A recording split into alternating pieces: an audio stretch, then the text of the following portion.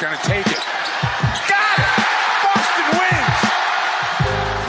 wins! Two legends in basketball analysis with over 70 years combined experience. This is the Bob Ryan and Jeff Goodman podcast. NBA, some college, a little bit of everything. You know, what can I say? But it wasn't going to happen here with him. I was okay with it because it wasn't about talent, I didn't think. All right, let's get right to it. All right, welcome in another edition of the Ryan and Goodman podcast. I'm Jeff Goodman. He's Bob Ryan. And this is Sam Smith. And I'm sure you are familiar with him by now, no matter who you are, no matter what age you are, no matter what generation you are and what generation you watched in the NBA. I've got my Jordan Rules copy on my desk here, and I know Bob has his as well. And we really appreciate you, Sam, joining us. We know you've been busy. And the best thing, we set you up on Zoom, so you should be forever indebted to us. And that's going to be actually the most amazing thing of this, that people are going to look and say, you got Sam Smith to figure out Zoom. Listen, we can solve the virus now. I got Bob Ryan and Sam Smith. Like this is like world peace, what I've done. This is General Sarnoff here, Sam. This guy is a technical whiz. It's time to have him work on the virus now. Okay, that's right. So what's your life been like, Sam, since this doc started that is aired on ESPN, and we're 4 episodes in, and you are the most relevant media member on the face of the planet over the last couple of weeks. What's life been like? You're naive in a sense, just like when the Jordan Rules came out. It was so unexpected to me at the time because, as Bob probably knows, when you're going through something, when you're dealing something and it's your day-to-day life, it's not special because you say, well, that's just me. You know, what's the big deal? I'm doing it. You know, it's like when I was at the Gettysburg Address and Lincoln is kind of droning on and it's raining and I'm going, let's get this over with already. You know, yeah, and so, you know, we knew about, actually when they came around last year and did the interview for the documentary, they were saying The Last Dance and 90, and I'm thinking to myself, 10 parts on 97, 98, it wasn't that interesting. So I wasn't thinking about, you know, being, you know, going through the whole dynasty, which obviously made sense. And like I think I told you a little before we were talking, Jeff, I feel like, you know, I've been in the same place. I've been to Chicago Tribune since left in 2008, and now I write for the Bulls website, which has been great for me. But I feel like I've been in the same spot, and the circus just came back to where I was standing. I didn't do anything, and all of a sudden, all these characters showed up again, jumping around, you know, on trapezes and making all these spectacular things. And I'm saying, whoa, you know, I'm right in the middle of it again. How long did they interview for, Sam? You know, it was interesting how it happened, Bob. And it would have been fine. I've written 3 books on Jordan. I wrote one about 4 or 5 years ago called There Is No Next, and sort of my view of the end of my Homeric trilogy, which was not quite Homer, but it was about, okay, I'm wrapping this thing up in an oral history of his career, and you know, it came out well. And so then they were doing, and so I've done enough Jordan kind of thing, and I feel like, okay, let me move on here. And so they had done a lot of, people had been asking me, Phil, who I keep in touch with, had done an interviews, and Jerry Reinsdorf, who I see around with the Bulls, and, you know, some of the players, and they had never, you know, reached out to me. So I thought, this is great. You know, I don't really want to deal with this. I don't want to get involved, and I had enough when the Jordan Rules came out and everything that succeeded through then. And then they came around kind of late, about last fall. I guess it was in the fall. They called and said, hey, can we sit down and do something? And you know how it is, Bob. You do a lot of these documentaries, the bad boy things, and I'm sure you did with Bird and the Magic. And, you know, they talk to you for 2 hours, and then you're on screen for like 11 seconds. Yeah. And so you never really think much of it. They say, oh, yeah, you know, and I knew they were doing like 100 interviews, and they were talking to celebrities and, you know, these rapper guys from Chicago, Kanye West, or people I've never heard of, you know, who grew up in Chicago. And I know these people are all in it. So I'm figuring I'm not going to be in this thing, you know, Phil and Reinsdorf and Scotty and all, so I don't even remember what they were at, and I was been watching it. I'm thinking, well, oh, I said that. That's interesting. I didn't know I said that. So it actually toward the end, they were a little uncomfortable with it. But so the guy was talking to me. We were having a nice talk for a couple hours. And then toward the end, because I realized, they hadn't been around, I said, well, hey, let me ask you something. Because my history with Michael, I said, did you have to ask Michael, permission to talk to me? And he was kind of offered around a little bit. He says, well, we didn't have to, but we did. And I said, well, what'd he say?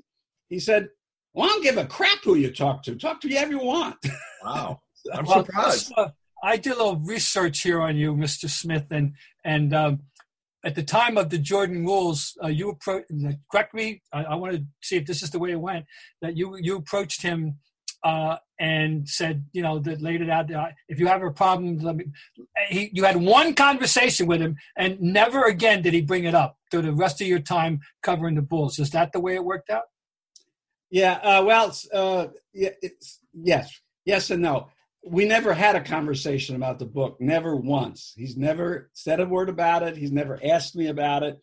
He's been very professional about it. Because I was on the beat, back on the beat. Yeah, you had a long time to go with him after that. I never left. And so what happened was I actually was, which was the one little resentment I always have when people say, well, there was a deep throat. There's a Horace Grant was your deep throat or something, which was completely on.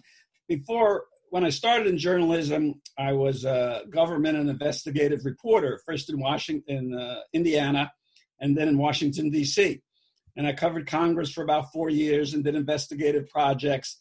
And so then I got into sports, in a large part influenced by Bob Ryan, who I read for many years at the Globe. And I used to go down the newsstand in Washington and pick up the Sunday Globe and read all those great Sunday Notes columns. And, Bob was one of my inspirations for what I wanted to do when I got into sports. So then from my investigative work and my first editor, when I was doing that work, made a point. He said, well, if you were to write these stories, people could go to jail, you've changed people's lives.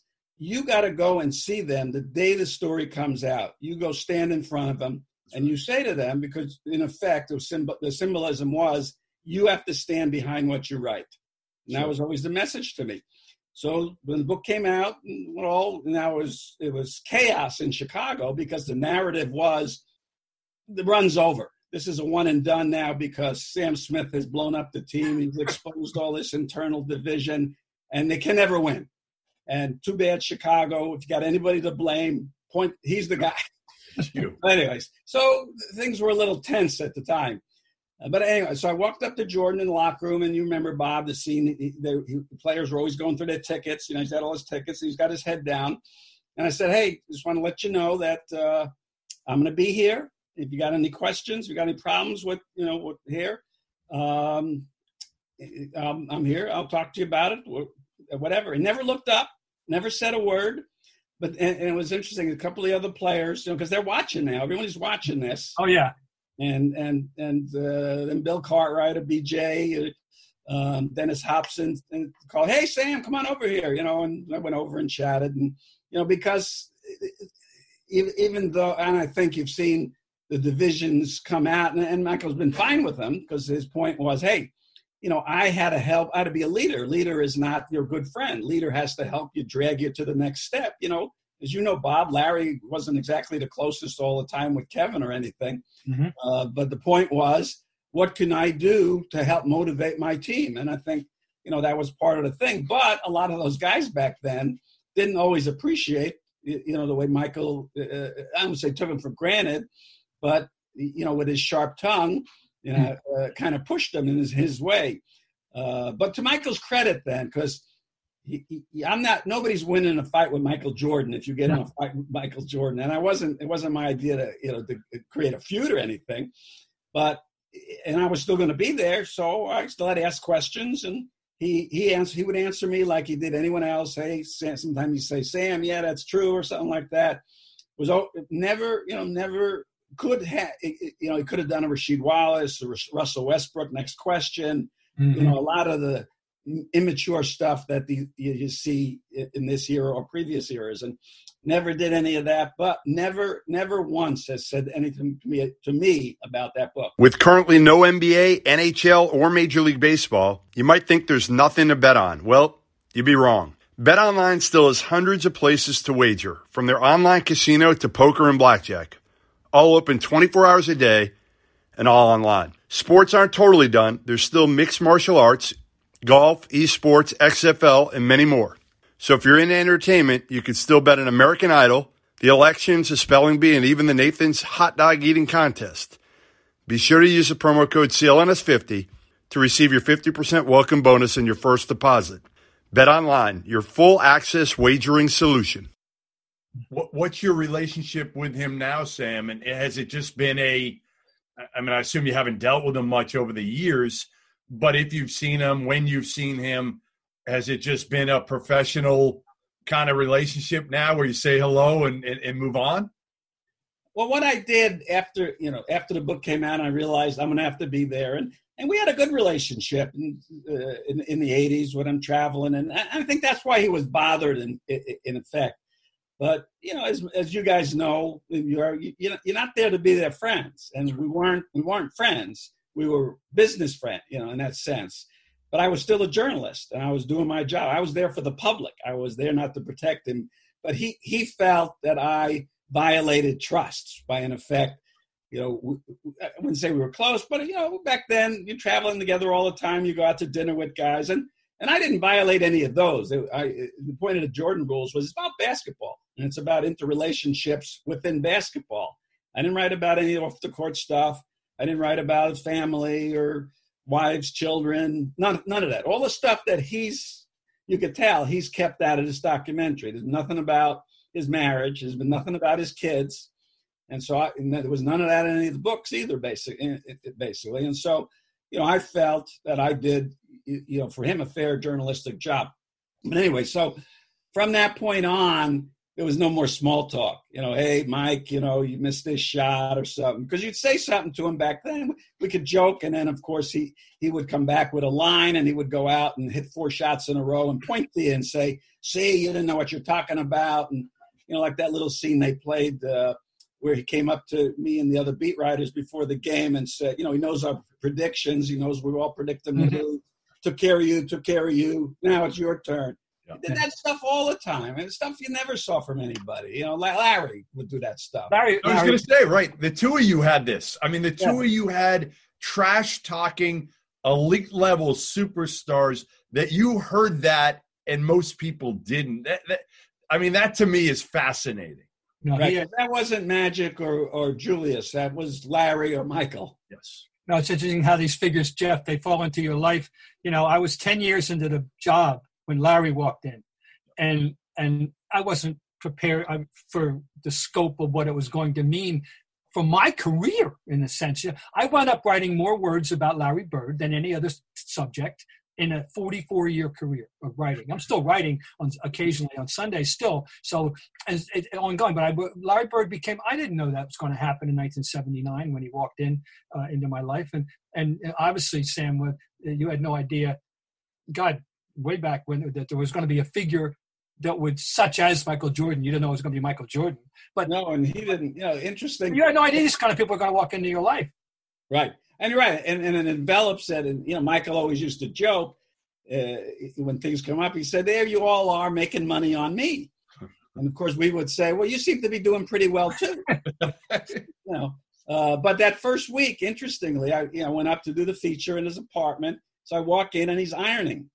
And I think this is a put on, for the story. He wants to give me, something in color to write about it. I said, what's the deal with the ironing board, He says, well, I iron my clothes. I said, it's bull, it's just for me, right?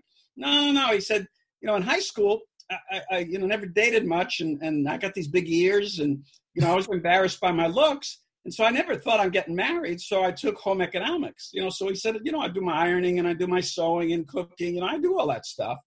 Now, of course, he didn't have to, as it turned out years later, but that, that's how sort of innocent he was, and probably in a lot of respects how Larry was when he first came. Larry's answer to that was he cut his own lawn. And you could drive by Newton Street and see him out there. It's the neighbors saw him. And that was because, well, he was cheap. He wasn't going to hire anybody to do something he could do himself. I said thrifty. That's a better word. That's a more polite way of putting it. So was Michael. But he was very thrifty. But anyway, that was a common touch that he never lost, ever, Larry. And anyway, but that's interesting. How did Phil react to the book? It was interesting, and Phil is obviously a great part of the book. And if you read the book, you see, it really is probably the hero of the book, because the narrative of the story, in effect, is you've got this individual guy who's this great star that overshadows everybody. Michael Jordan's, shadow erases everybody else. And here's Phil trying to drag him along to this concept, which, even he talked about, in the documentary they've showed, where he doubted the triangle, the concept, equal opportunity offense. He made light of, don't throw the ball to Bill. Why do I want Bill Cartwright with the ball with 5 seconds to go, where he, can't. And so, all these elements that Phil is trying to bring to Michael. And I knew Phil, actually. When I first got into sports in the early 80s, I did a Continental Basketball Association feature where I went to Albany, with a team that was in Gary, Indiana, and spent a lot of time with Phil and Charlie Rosen with the Albany Patroons. So Phil kind of became my old-timer NBA contact. So when I was doing some NBA stuff, I'd call Phil and get some back. So and I got to know him well when he came, to be an assistant with Chicago, of all things. And and then when he was having issues with Doug, he would call me at night and we would talk about. So I knew I developed a strong relationship with Phil before some of the others, in effect. Mm-hmm. And then I think what Phil realized, and I'm not sure, we've never talked about this, Phil or I, but my sense was, because he was filling me in on a lot of stuff. He had to be. If you read that book, I had a lot of background that is coming from people that were not players, and I knew Johnny Bach for years. He's from Brooklyn, and I'd known him for many years. And we traveled back then, Bob. We were in coach, so positive. They didn't name it for the coaches, but we sat with the coaches. So I always had a seat, between Johnny and Tex. So I was always sitting on the plane getting, Tex would bring me the original version of the triangle of the triple post offense book he wrote, literally the one he signed for his mother.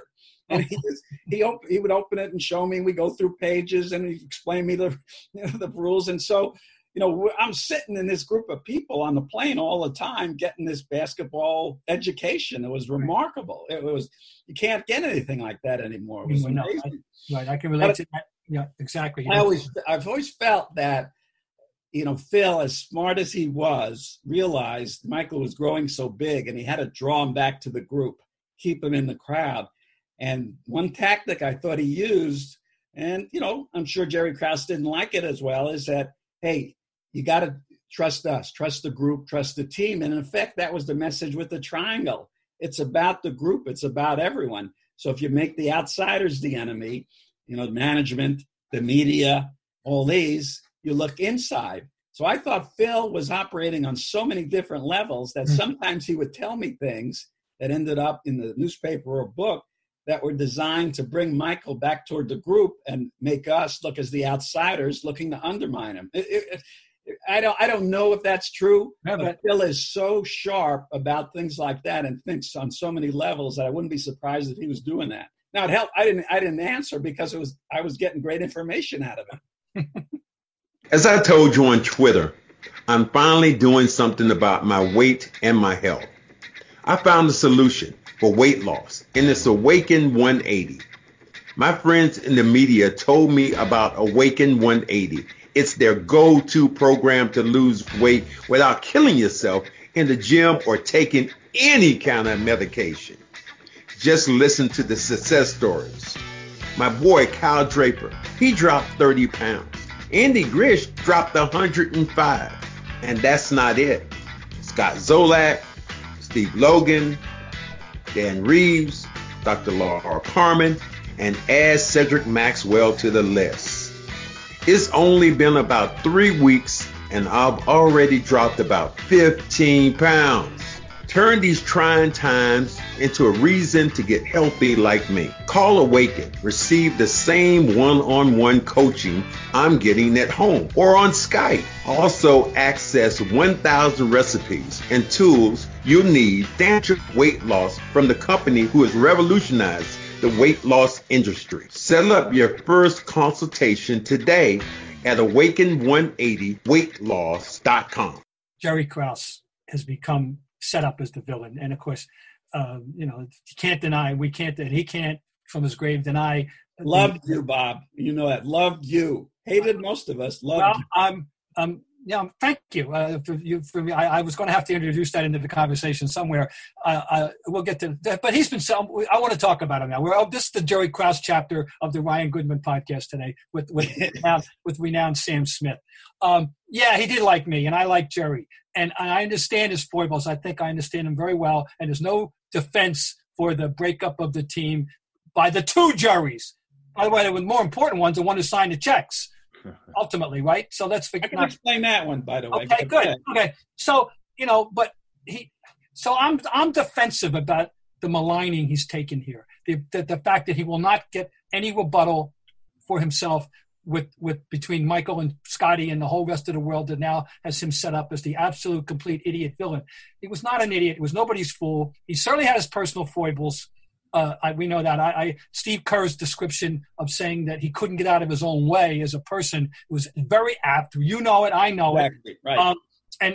But the impression. Let me tell you, if you didn't know better, Sam, the impression that you would get from these first 4 episodes is that he was a complete doofus, and he just lucked into everything. That's what I got. That's what I got from it. And Sam, he inherited Michael. We know that. He inherited Michael. Everything else is him, starting with bringing Phil in as the assistant coach to Doug. And then the brilliant drafting of Pippen, the brilliant drafting of Oakley from Virginia Union, the trade of Oakley for Cartwright, and that's in round 1. And then in round 2, the phase, right. Paxson, Kerr, on and on. I mean, Horace Grant, I should mention that draft. All right, I got that off my chest now. Speak, Jerry Krause. What is it? Just give me your overview of Jerry Krause. Yeah, well, you don't have that much time in the work session for that. Michael too, as and that's part of his personality, of the edge he has, getting the last word, winning the game in effect, win the conversation. And you can see, just like his Hall of Fame speech, a lot of this is about settling scores. Mm. I'm coming up too. It might turn in the Bears too. But Jerry, Isaiah, So you can see down the road, and you were at the Hall of Fame speech famously, where he dragged that poor kid, the high school kid who got ahead of him, dragged him to Springfield to have him stand up and say, "Hey, that's the guy who got on the varsity before me." Michael doesn't forget any of these things. Oh, this is evident. Anyway, Jerry, like you say, Jerry, and in a lot of ways, and only for documentary purposes, it's really actually better. And I think this will come around. In your sentiment that you mentioned about Jerry, I kind of feel that's going to, eventually after everyone gets beat up for a while, defenders sort of come out and it sort of switch the other way. And I think as this goes on, there'll be more of that. But I think if Jerry were around, he'd have made a mess of trying to defend himself, and it would have been a lot worse. And it had been, look, you doth protest too much, that it must be true. And I think better that some of his defenders like you speak for him. Now, the point was, yes, if you were around them every day, it was really, really difficult. You really can't imagine. This would be the documentary showed one scene which I thought was reflective and part of the reason. When they were coming back from Detroit in that championship, they swept them, and now it's a effusive team celebration. Jerry's in the middle dancing down the aisle with the other players. Yes. Now, really, come on. You're the CEO. You're the president of a corporation. Your employees are celebrating. Get out of the party. You're not supposed to be there. Jerry never understood the distinction between his office, because whatever the psychology was, the fat kid who was trying to be one of the guys when he was growing up. They, made fun of him worse. You know how it is. If the kid who is rejected tries extra hard to be part of it, and now that kid became the boss. So, in this sort of weakness of personality there, well, I'm going to take it out on all these cool kids from high school who screwed over me. And that was what not being able to get out of your own way was about. But yes, the record, if Jerry had sat back like Jerry Reinsdorf did, who was never around, you never saw any of those pictures other than when David Stern was presenting the trophy, you never saw Jerry Reinsdorf. And that's the role. That's your role when you're the executive of the team. If he stood back and stood on his accomplishments, as you mentioned, basically building a team around Michael Jordan. And of course, the frustration Michael felt was that when Jerry, Reinsdorf and hired Krause, but they took over the team in Michael's rookie season. That's when they bought the team and got control of it in I think February of that year, fired Rod Thorne right away, let Kevin Lockery go at the end of the season. So basically Jerry's plan from that point was his dream. I'm going to rebuild this team through the draft. He traded off all these Orlando Woolriches and Juwan Oldham for draft picks, future draft picks. And how popular that was in that era. That's how Portland got number 2, Tom Owens for the pick that should have been Michael Jordan. James Worthy. All these great number ones, Estepie and Rule. So, but now Michael comes in. He's coming off North Carolina, won a championship, played for championships. He walks in, and we're going to embark on a 5-year rebuilding process around you. And so, he's trying to beat the Boston Celtics on his own. This '86 Celtics, one of the greatest teams of all time, and looking around, and Jerry's rebuilding everything around him.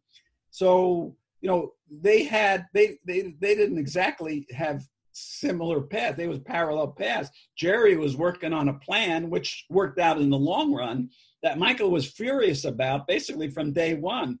that you're purposely trying to lose and using me as a box office attraction while you're not giving me a chance to compete. And so that's why he's always lobbying all those years, even into the championship, that first championship season, get rid of Pippen, get rid of Grant, get me Buck Williams, get me Walter Davis. I got to have veterans. We can't compete with the Celtics, the Pistons.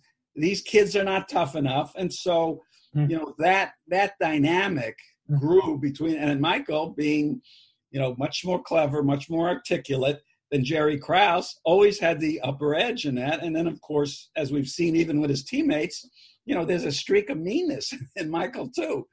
So Jerry was no match for this, and he couldn't control, and he couldn't step back and say, look what I've done. Look how we built this team, basically all around the draft, as you pointed out. Michael didn't want to build around the draft, as most people in that era didn't.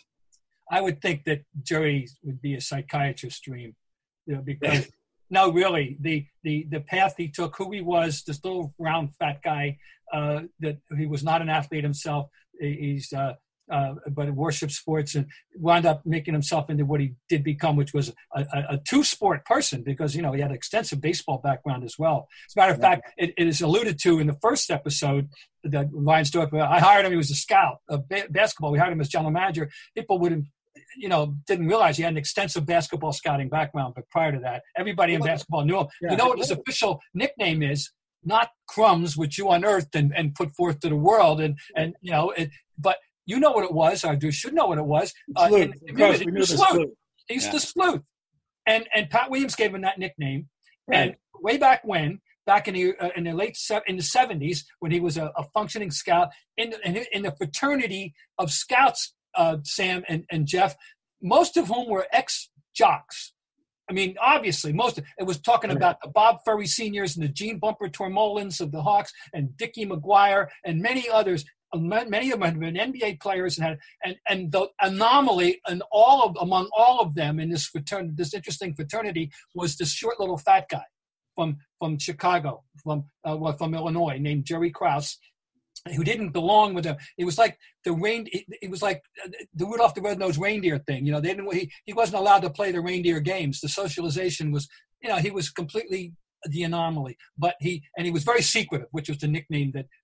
Bob, I'll tell you an interesting story about Jerry's background. You might not even know yourself. He was a basketball scout for the Bulls in the early 70s. He was hired actually in the late 60s under Dick Motta.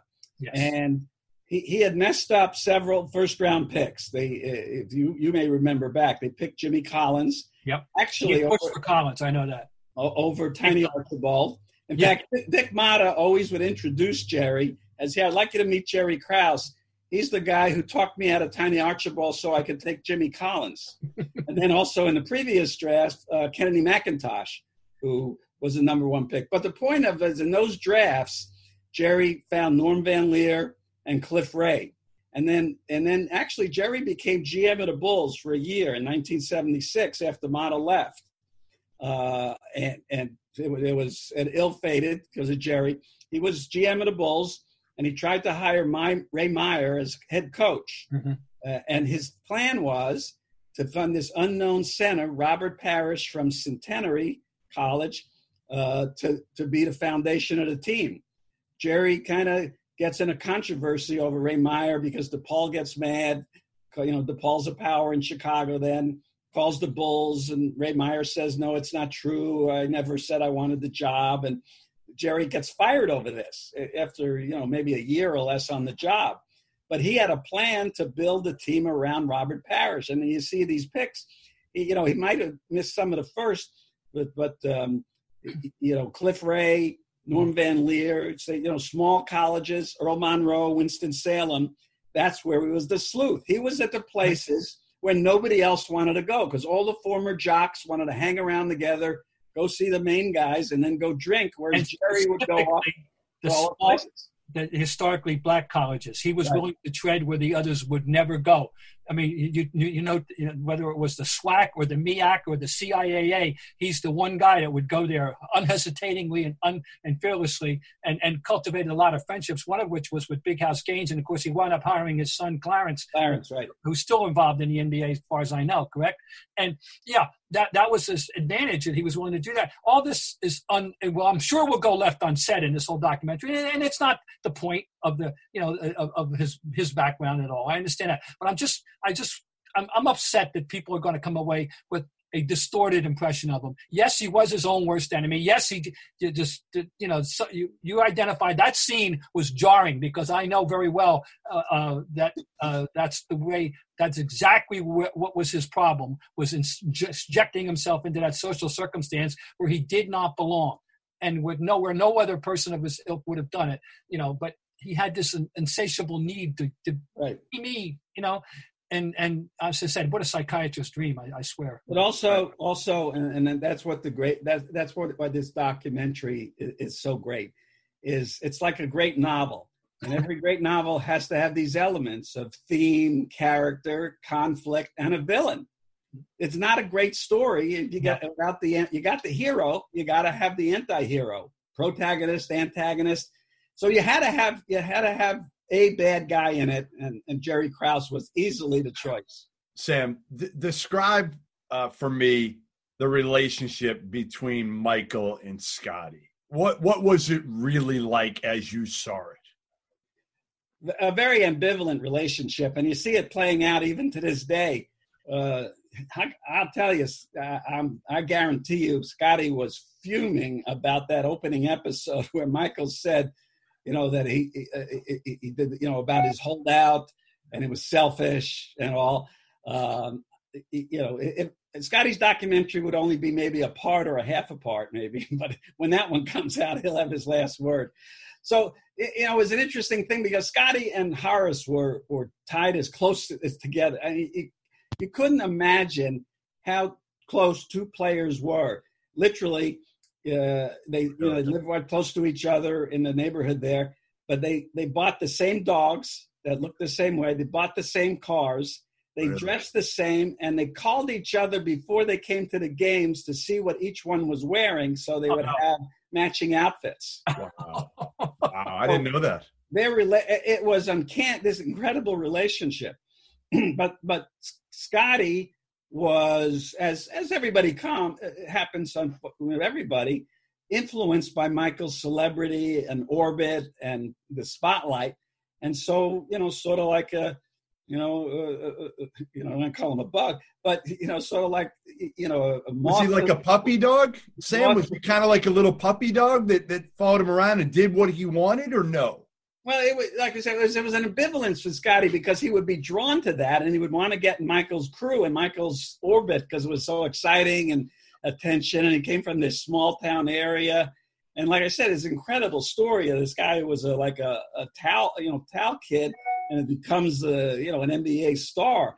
And so, from rural, 2 rooms, they had 12 people living in 2 rooms. We saw the father and his brother who were, medical problems.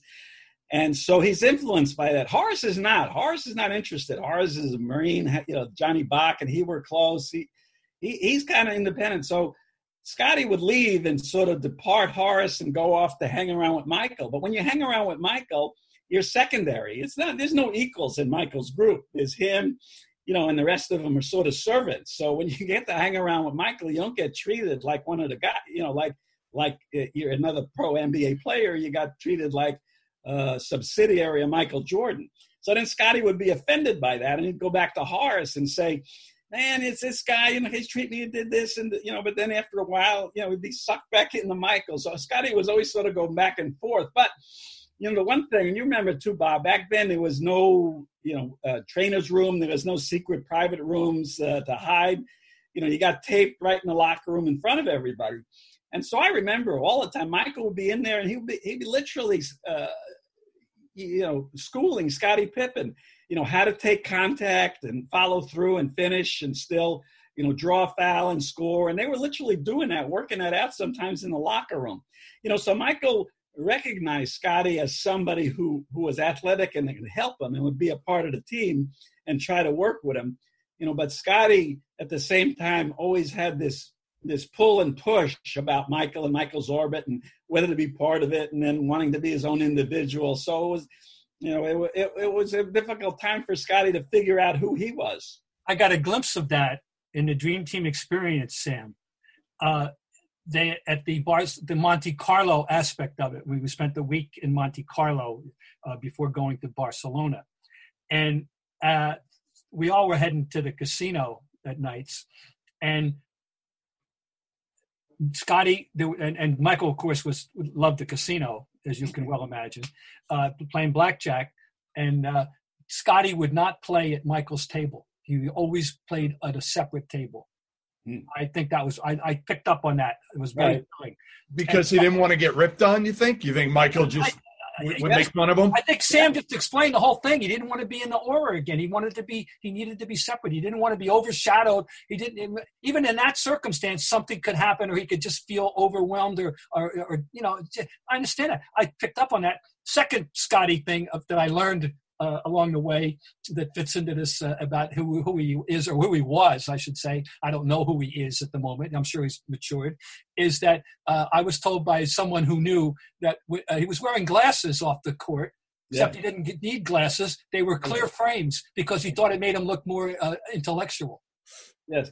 No, that's true. That's true. And I remember, and if you remember too, also, you might not, and Scotty, this was I don't say you go the character flaw, financial, but he was always impressed by money and fame and those kind of things, and he ended up getting in some really terrible investments where his group of people had him buy an airplane, and so you may remember that story where he ended up suing him, trying to get back his money, but he literally bought a jet. He bought a plane. These guys talked him into like a $30 million, and he didn't have the money. Didn't have the money for that. I mean, he's still fighting with the Bulls over what it was. And I know they made a big deal about Scotty and his contract and how badly he was treated. And, but part of Scotty's thing was because of the family issues. But more than that, he had back surgery after his rookie season. And there was a question of whether he'd have a contract, a career at all. So he wanted the 8 years because he didn't think he was going to get 8 years. So he thought 4 years in, he'd be out of the NBA and he'd collect these 4 years for not playing because he was, and of course, management was going to have to pay him. It wasn't like, Ryan Stark's going to be able to go back and say, well, you can't, we don't play it for the last 4 years. But that's why he wanted those long contracts. And then, if you remember in '98 in the finals, he didn't play at the end because his back went out again. And even though he signed that big deal with Houston, that's why that thing didn't work, because he as an effective NBA high level player, that he was done after that surgery. But so he was always caught within that, so impressed by the money and the glamour and wanting that at the same time, but then making some bad decisions with it. You made a reference earlier about when I brought up the idea of Jerry Krause's role in breaking up the team about Reinsdorf's. What's the deal? How do we differentiate the whole role of the two Jerrys in this process? Well, let me tell you the real story about the breakup, because they really didn't break up the team. But look, it's like a lot of stories that we see. It's based on a true story. but more than that, Phil and Michael were always ahead of everybody else in what they saw and how it was operating. And they recognized what was happening. And if you put yourself in, if you look at that situation and look at Michael, now he sees Scotty is already off the rails. He's postponed his surgery that he was going to have in June to September, just so he could purposely miss the first half of the season. Dennis has in the 96-97 finals, when he goes to Salt Lake City and condemns Mormons, gets, so calls them a cult and all this sort of stuff, gets a technical foul in every game of that playoffs. Every single game of the playoffs, he had a technical foul somewhere. So Michael has seen this too. So he's seen Scotty and Dennis are they're going over the edge here. And you heard Michael's reference, too. They did the little scene with Dennis going to Las Vegas in the documentary, where Michael says, well, Scotty's out, and, now Dennis is going to leave, and I'm thinking I'm all alone. And okay, Tony Kukoc is there, Ron Harper's there, Luke Long. They had a lot of players, but this is the way Michael's viewing the thing. I'm by myself. So Michael, I'm pretty sure after the 96-97 season, he's built up, he's worn out. He needs to get one more year of that money, because he got the $130 million deal. So he's coming back for that year. But I think he recognizes that thing is over. And what a great thing to fall in his lap, that Jerry Krause has manufactured this thing about Phil will never come back. Michael, who's always looking for these motivations, Jeff Van Gundy says I'm a con man, and, Dean Smith wouldn't put me on the cover, and LeBradford Smith, got 30 points, and I'm going to come back and, get him. And, so he's, his whole career is manufacturing these slights and insults to motivate him. What great motivation. Jerry Krause is trying to ruin us. And so now he's got something again. Phil recognizes too. Phil had this thing, he mentioned he had this unusual background. His parents were Pentecostal ministers. Yeah. And he talked about that. And, but part of his thing, and so he grew up in the congregational, parents had congregations, and he always saw his team that way, as this is my congregation. That's why he saw these players as individuals and worked with them individually. And you saw how effective that was and how necessary. But he always said, he talked about a minister with his congregation has 7 years, that they lose, your voice gets lost after that, and it just blends in. So 7 years for him was 95, 96. So he's thinking at the end of 96, I might leave. And that's where this Tim Floyd thing came up, that Tim Floyd in Seattle saw Jerry, because there was nothing to it. So what happened that summer before he went back to Montana, Ron Harper gets a delegation of players, and they go to Phil's house. Can you please come back? We need you and all this stuff. Okay, so he comes back 96, 97. They win again. Well, now Phil is convinced he's done.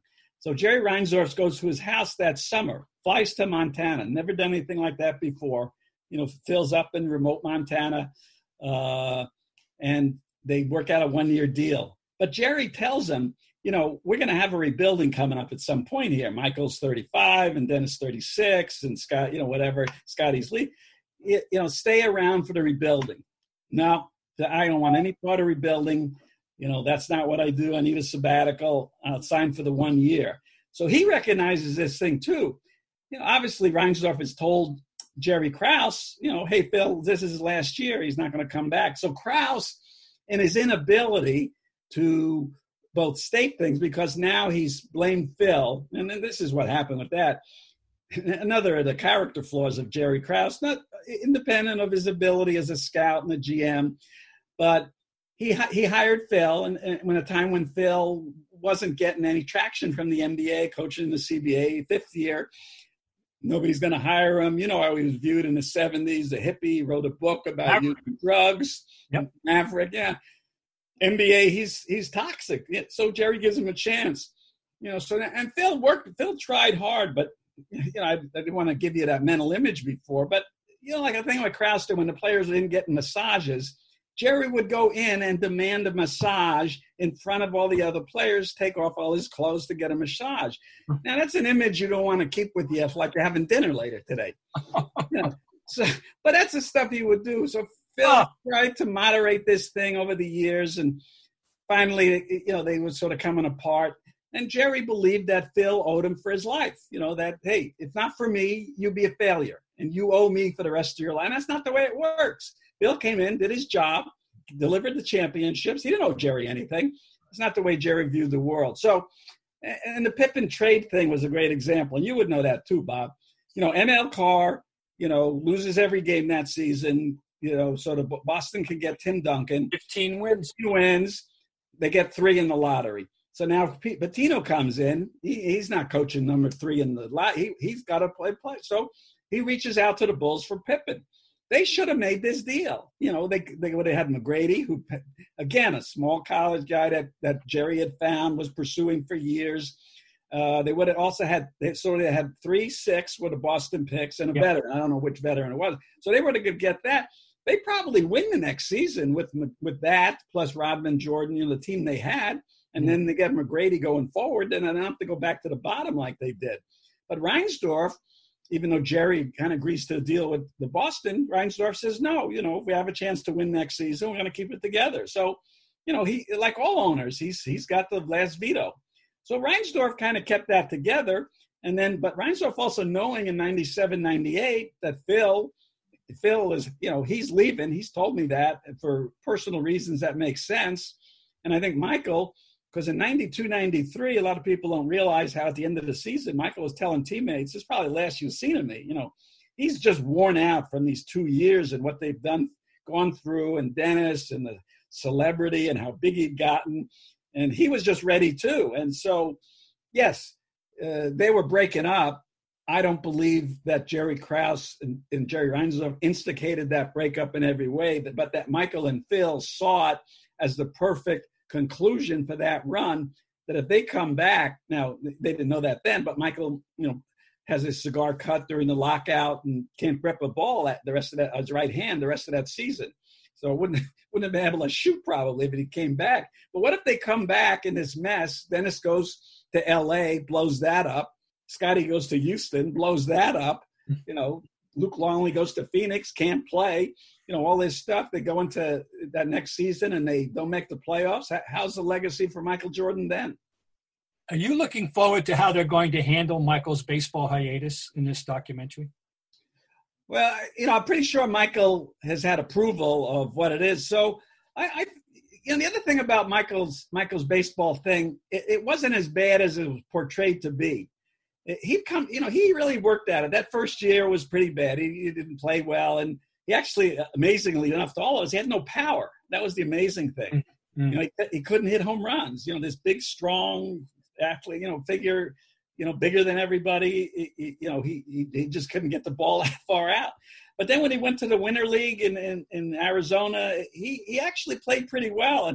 And not just for publicity purposes, the scouts were saying, you know, that he's got a really good chance of being a September call-up in the 95 season. That not for the strike. They had a baseball strike still going on, and they wanted to make him a replacement player.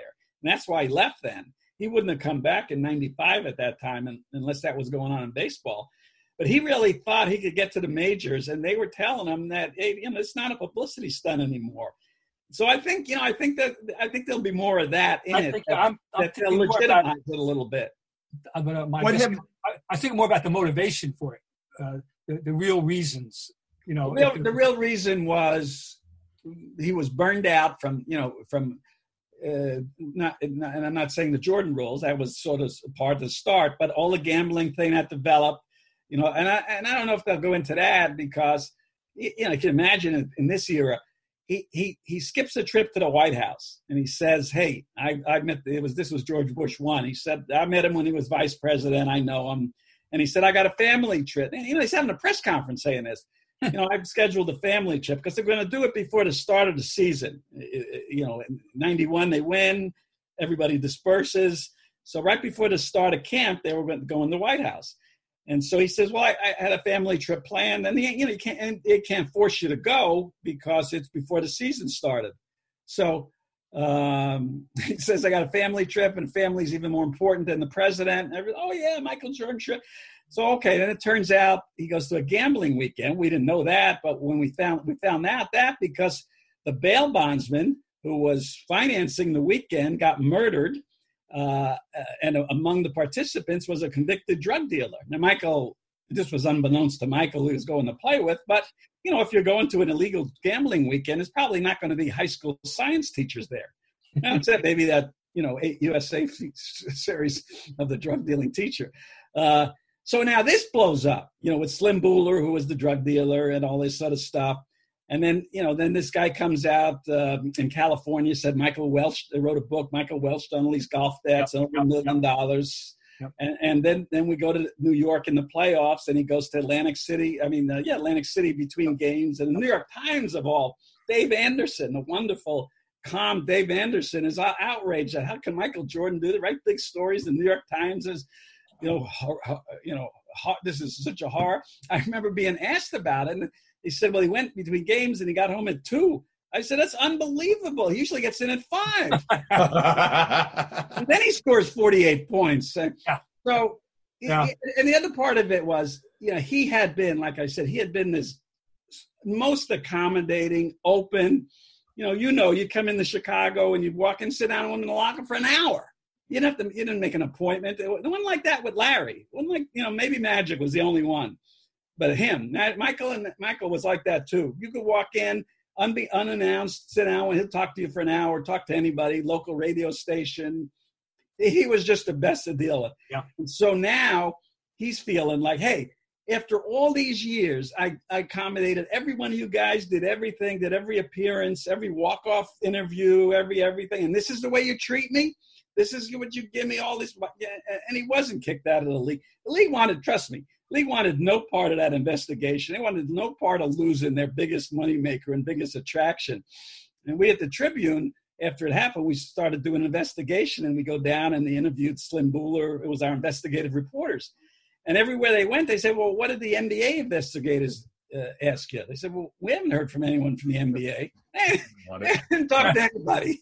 They didn't want to hear any of this. There was nothing involving pushing Michael Jordan out of the NBA. But then, so he was burned out, and his father, and actually he had talked to George Shinn back in the late 80s about playing for one of, he had a minor league team in Charlotte when he owned the team down there. And he talked to Jerry Reinsdorf because his dad always talked about baseball. And he wanted Michael to be a baseball player when he was young. And they had toyed with this idea, but could never work it out about playing a summer of A-ball. And then so he's burned out. And then when his father got murdered, he's like, you know what? Enough is enough. Let me get away from this. And that's what baseball was about. So have you been surprised that he's stepped away completely and hasn't been the limelight? Like with Larry, I expected this, right? Larry, not a guy that really wanted to deal with people that much. I'm not saying Michael's magic. Nobody's magic, right? In wanting all the adulation and needing to be around people all the time. But I've been surprised that Michael has taken such a step back because he does like the attention, or he did like the attention so much. And now he's just kind of an owner who's got nothing to do with it, really. I mean, surprised or no? I'm surprised about that he's come back to this level. I never expected to see this. Actually, to me, for the public, the best parts is seeing him relaxed, open, talking, joking, looking at the thing with Isaiah Thomas, just like he would with his friends. Bullshit, there's no way. That's who he is. And that's who I never expected to see ever again. I didn't think anybody would see that again, because he had become such a recluse. Yeah. The truth was, while he liked the acclaim, he didn't like the acclaim. I remember even in the 80s, when he still wasn't winning anything and he was gone, he would say to us, you guys don't realize, you don't appreciate what this is. You guys can go grocery shopping or go to a movie, and I can't. I say, well, I wish somebody could go grocery shopping for me. I don't like doing that. But he always was moaning about, the lack of privacy. And he had said many times, he said, when I remember a lot of these too, even in the first championship run in the early 90s, he said, when I leave, you guys will never see me again. I'll never be around. And that's what he was holding to. And so I'm more surprised that he came back because, look, he's got a new family. He remarried, got young babies. In fact, I ran into, and again, I think you asked me before, I'm not close to him in any way. None of us are.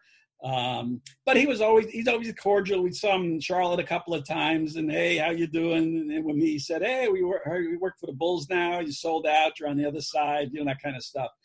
But so, I said, hey, he said, yeah, I just got back from changing diapers and, and so he's built a golf course down there. And I think he lives in Jupiter where all the golf pros live. And he's built this private course, it's supposedly spectacular. It's $200,000 initiation fees. And of course, it's got a waiting list. And so I'm shocked he's doing this. The notion is, well, people said, well, he was jealous that LeBron's getting so much attention. I don't buy that stuff. I don't know exactly why he's doing it, but what surprises me, he's come back out.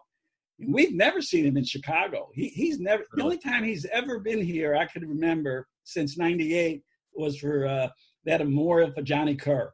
And he came in for that. But other than that, he's never been here. And even at the All-Star game this year, he didn't make an appearance. It's amazing. He could have walked out and got his huge standing ovation. He didn't have to talk to anybody, but we never saw him. So, yeah. We'll leave you on this. Last thing, your favorite Michael story. Your favorite, it can be anything, for good, for bad, for ugly, whatever it was. What is the story that you will always kind of remember, if you're telling your kids, your grandkids, I cover Michael Jordan, what is it? I absolutely don't have one because I got so many, just like Bob would. One of them they showed, one of my favorites was in that documentary where we were at Game 5, which was really a turning point then. They lose that. Cleveland, as Bob knows, was supposed to be the team in the 90s, not the Bulls. They were, Mark Price and Brad Daugherty with the pick and roll, Ron Harper, the great athlete, Larry Nance. They had everything. Hot Plate Williams. Yeah, not Plate. Plate was bigger than Rod. Remember? Rod. Yeah. So as he said, and it's true. The Cavs won all six games that season. And what he did mention was Game 6. It's back in the Chicago. The Cavs, everything's clinched, and it's 3-6. Cavs are going to play them that season. I mean, in the playoffs. So it's the last game of the season. Cavs play nobody. Play all their reserves. The Bulls play all their starters, like 40-some minutes, and the Cavs blow them out. Randolph Keys, if Bob remembers, is like 30. And so we're thinking, there's no way. They got no shot at this team. There's no way they can beat this team. But I'm thinking, I figured it's Michael Jordan there. They'll steal a couple of games. Now, Cavs got some injuries, which turned things on. But, okay, so he walks into that, and who does that before the game? Larry, game's about to start, this great moment, team may be broken up, all this sort of stuff. And he's going, I'll kick your ass and I'll kick your ass. And so that was one. But one I remember, I was telling my son this one. He was like 6 months old. This was in 89. I'd had him with me, and we had to practice. And so he's a baby, and I'm holding him, but my wife was off somewhere, and I had to bring him. So I got the tape recorder out, and I'm listening to interview, and my son, the baby, is playing with the tape recorder, grabbing the tape recorder. And so I look at Michael, and I said, see, he doesn't care much for you. He said, give him 6 months. So, not only always had the last word, one thing I don't want to go into it in detail, they will, but it was sort of like, and I felt badly about it. I'll just go quickly. And I've kind of defended Michael on this in recent, this Republicans buy sneakers too thing, which the world has cheap-shotted him on. It wasn't a political statement. Bob remembers the 80s. Because of the salary cap, the NBA wasn't in trouble. The players were basically in agreement, hey, we're not going to be controversial about issues like this. Even Kareem, who boycotted the 68 Olympics, sat with Ali, when he was kicked out of boxing. You didn't hear from Kareem about it. Nobody was doing that stuff. And so I'd worked in politics. I'd worked in Washington. And so it was a hobby, stuff I knew. I actually spent a short time with a U.S. Senator as his press secretary, Lowell Weicker from Connecticut. I was on his staff. So I would talk to, I would bring up these subjects with Michael, and he didn't want to deal with it. So, it was like a beat it, Sam Smith. It's like a last word quip. And it's been turned into a political philosophy that's been unfairly used against him. But that was the nature too. Michael always had a great last line. Whatever you said, he could usually top you with, with kind of a quip or a joke. Just so sharp that way. And at least, on that one, I'm sure that's going to come out somewhere in this documentary. And, people have been beating them over the head with this over the years. And it's really hypocritical because, whatever else anyone else is doing, this was not, him just selling out for the money. All right, both of you, I'm going to let you leave on this one, both of you. The greatest player in NBA history is blank. Yeah, Michael Jordan, of course. I always have to have the differentiation. You have to put all the centers in another, when there were really centers. Only Bob. I asked him a simple question. The best, better. The best, no. When you say greatest player, you're talking about mastering, I call it master of the game, all the arts of the game, passing, dribbling, shooting, defense, competitiveness, et cetera, and it's restricted to guys between 6'5" and 6'9", okay? That's just the way it is. The answer is Michael Jordan, and very simple reason is this. If I'm playing for my life tonight, the greatest competitor, it's Michael Jordan. That's the answer. That's my answer.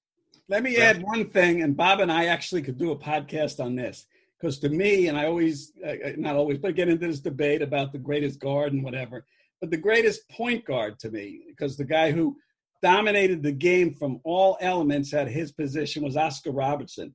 Now, unfortunately, he was playing against the greatest team and by far the greatest executive in the history of the game. What Red Auerbach did to put together those Celtics teams in the 60s transcends anything anybody's did. The vision he had and to unite Bill Russell with the pieces he had. And Oscar essentially had to play against that. But Oscar, offensively, defensively, athletically, intelligence-wise, IQ, to me was sort of the perfect NBA player. Human clinic of basketball. Right. Oscar. Right. And it doesn't get the credit for, everyone says those Magic's are great. And Magic's great, I agree. But I would always take Oscar. Oh, that's not. He just didn't have the team and was playing against the greatest dynasty ever. No, he was a clinic. And I was told, I once had a mentor in basketball who said, if you want to learn how to dribble, watch Oscar. If you want to learn how to shoot, watch Oscar. If you want to learn how to position for rebound, watch Oscar. And, he was a clinic without question. And people like us need to keep that name in front of people so they don't forget him when these discussions are held. Sam, listen, we really appreciate you joining us. Have the book sales spiked again? Have you gotten kind of a second wind here of Jordan Rules? Well, let me tell you something about that. I'm making exactly the same on book sales as I am from doing this podcast because it's out of print. So there's no more copies available. Right? Come on. At all. Is that true? There's no more copies available. No, it's out of print, and they're not printing more from what I was told. Oh. So, Sam, we got to get on this. This is a lost opportunity. As Bob would know, as somebody who's written books, the publishing industry knows very little about selling books. Yeah, don't get me started. Exactly. Listen, Sam. Meanwhile, people maybe they can find this one, folks. There you go. There you go. A lot of Oscar. Okay, there you go. I'm going to read the Jordan Rules again, probably once the 10 episodes are over. But listen, we really, I know how busy you are. Bob knows how busy you are. Hey, this is great. This was fun. Honestly, these are the best for me. I hope you guys enjoy talking to each other because I'm just here along for the ride and really enjoy hearing the stories because I was, in my teens and 20s really watching this thing and hearing the inside of all the stories from both of you. Listen, I could sit here all day long. Well, So Jeff, I appreciate it. You do great work, but it was always such an honor for me to be with Bob. So I'm glad to be able to. Thanks. It's great to see you again. No, we know that's why you did it. Don't worry. You're not offending me at all. But I appreciate it, guys, and be safe. And thanks again, Sam. Yeah, thank you. Take care, guys.